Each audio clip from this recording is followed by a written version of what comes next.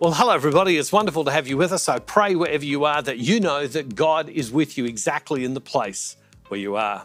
Two quick notices before we go on. Starting on Monday, we have the brand new daily devotional series. They don't stop on Easter Sunday because we're going to talk about Christ is risen. How do we live? That's the title of the series. Christ is risen. How do we live? Because of what Christ has done, it changes you and me. So how do we live that out in our life? Secondly, if you've not seen the Palm Sunday message in the weekly is what comes out on a Sunday. I would encourage you to do so. It seems a lot of people got a lot out of the message from all of the messages that we've received. If you want to watch it, you can go to the Explore tab if you're watching through the website, or you can go to this address and you can see that. To anybody who has seen the Palm Sunday message, if you want to write a comment below about it, if it blessed you, you can do so. That way other people can read that as well. Well, let's go to our daily devotional today on this Tuesday of Holy Week. And let me tell you what I'm going to say today. I'm going to tell you the ending before I've started at the beginning. This is what I want to tell you today, is that God is looking at you. God sees you exactly as you are right now. Jesus is looking at you right now. Well, we're going to go straight to the scriptures, and in the scriptures, I'm going to pick up the story in John's Gospel of the Last Supper. Jesus has just been speaking and talking about the fact that someone is going to betray him. And then he talks about going to heaven, going to a place to prepare a place. And Simon Peter says, I want to come with you. And Jesus says, you can't. And then we're going to jump into Luke's Gospel and see what happens as a result of this conversation that Jesus has with Simon Peter. I'm going to read from John's Gospel, chapter 13, verse 36. Simon Peter said to him, Lord, where are you going? Jesus answered, where I'm going, you cannot follow me now, but you will follow afterward. Peter said to him, Lord, why can't I follow you now?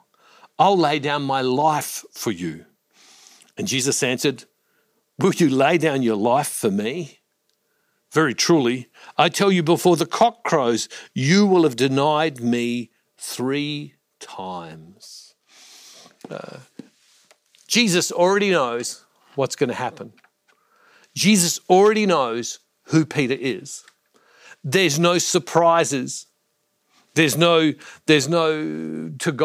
surprises to Jesus about who Peter is. You know, sometimes I meet people who get shocked when they realize that God knows every intimate detail about them. People have kind of say at times, well, I can't say that, but yet God already knows. He knows everything about us.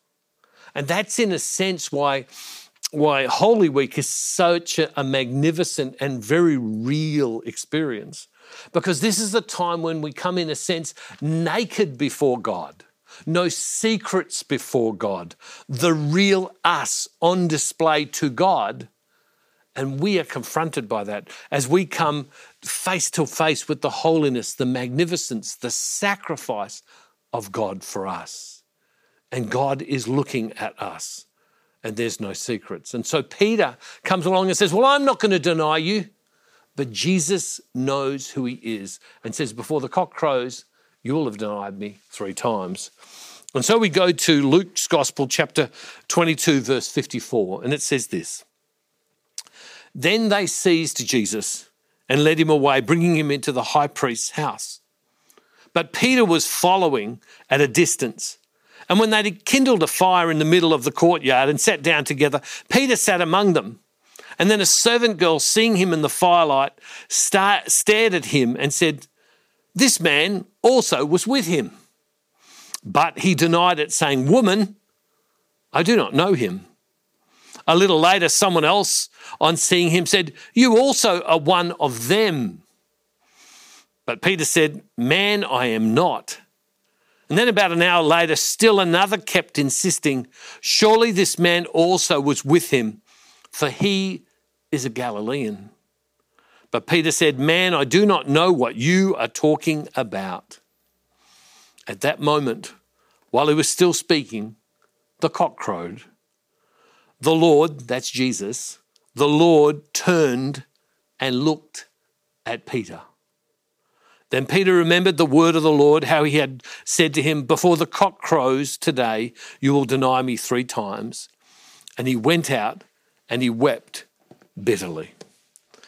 I don't know about you, but sometimes I think I'm actually a little better than I am. I think we're all like that. We see things about us. We live in hope and we live in a desire. We live in what we want to do. And then sometimes we have to come face to face with the reality that who we want to be, who even we think we are, that there's a difference between that person and the person that we truly are.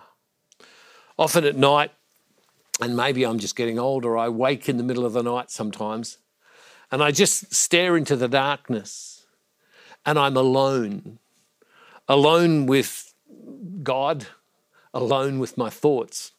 And sometimes my mind wanders to the real person that I am. Because in one sense, the person standing here today can say the right things, but then I have to go and live those things. And I come face to face with the frailty, the humanity, the sinfulness of who I am. That I am loved by God, that I am created by God, that I am created to be in relationship with God. But then the everyday, the hurly-burly of life that takes me away from who I want to be. And the person that we want to be and the person that we are, that's what God sees. God sees the desire. When you've been doing this as long as I am, when I travel and people say, can I come and see you? And I sit down for a cup of coffee with them, or they come to our offices if they happen to be here and they come to see me. People share about, and particularly young people, who they want to be. And very often I've smiled because having been through life, I hear me from years ago, the aspiration, the desire, the inspiration of who I was going to be. And then I come face to face to who I am. When the lights go off in a few minutes, when the cameras are turned off, I'm just going to go home from here or go to the next thing that I'm about to do. And I'm just going to be me. Me apart from all of this. And whatever you are doing right now, you're just going to be you. And Jesus is going to the cross for you, that you would know him and that you would love him. And what Holy Week is about being real.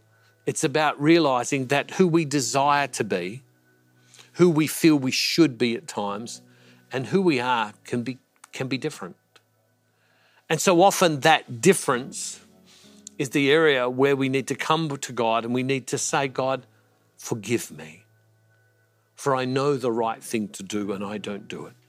Forgive me, for I have fallen short. But I know it's your grace, it's your goodness, it's your action that takes me from who I am to the person that you are calling me to be. There's so much more I could say, but time's up. Holy Week is about the receiving of power in our life to be what we can't be ourselves. And so Jesus, who obviously was captured and at a distance, when Peter has denied him 3 times, probably looked over his shoulder and looked at Peter, and their eyes met.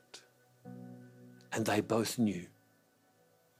Right today, right now, just imagine, if you would, that Jesus is staring at you and that your eyes have met and he sees you for who you truly are. Loving Father, we give you thanks and praise that you do see us for who we truly are. Allow us to lay our life down, to repent, to come before you and to just declare how much we need you in our lives. Come, Lord God, to us right now. And you who see us, do not reject us, but embrace us and call us and gift us and grace us to be more than we can be all by ourselves. And Father, we make this prayer in the name of Jesus through the power of your Holy Spirit. Amen. God bless you all, everybody. See you tomorrow. And don't forget, wherever you are, God is never far from you. Thank you for walking this daily devotional journey through Lent with Bruce Downs and the team. We're praying for you in this holy season. If this podcast has blessed you, we encourage you to share it with others.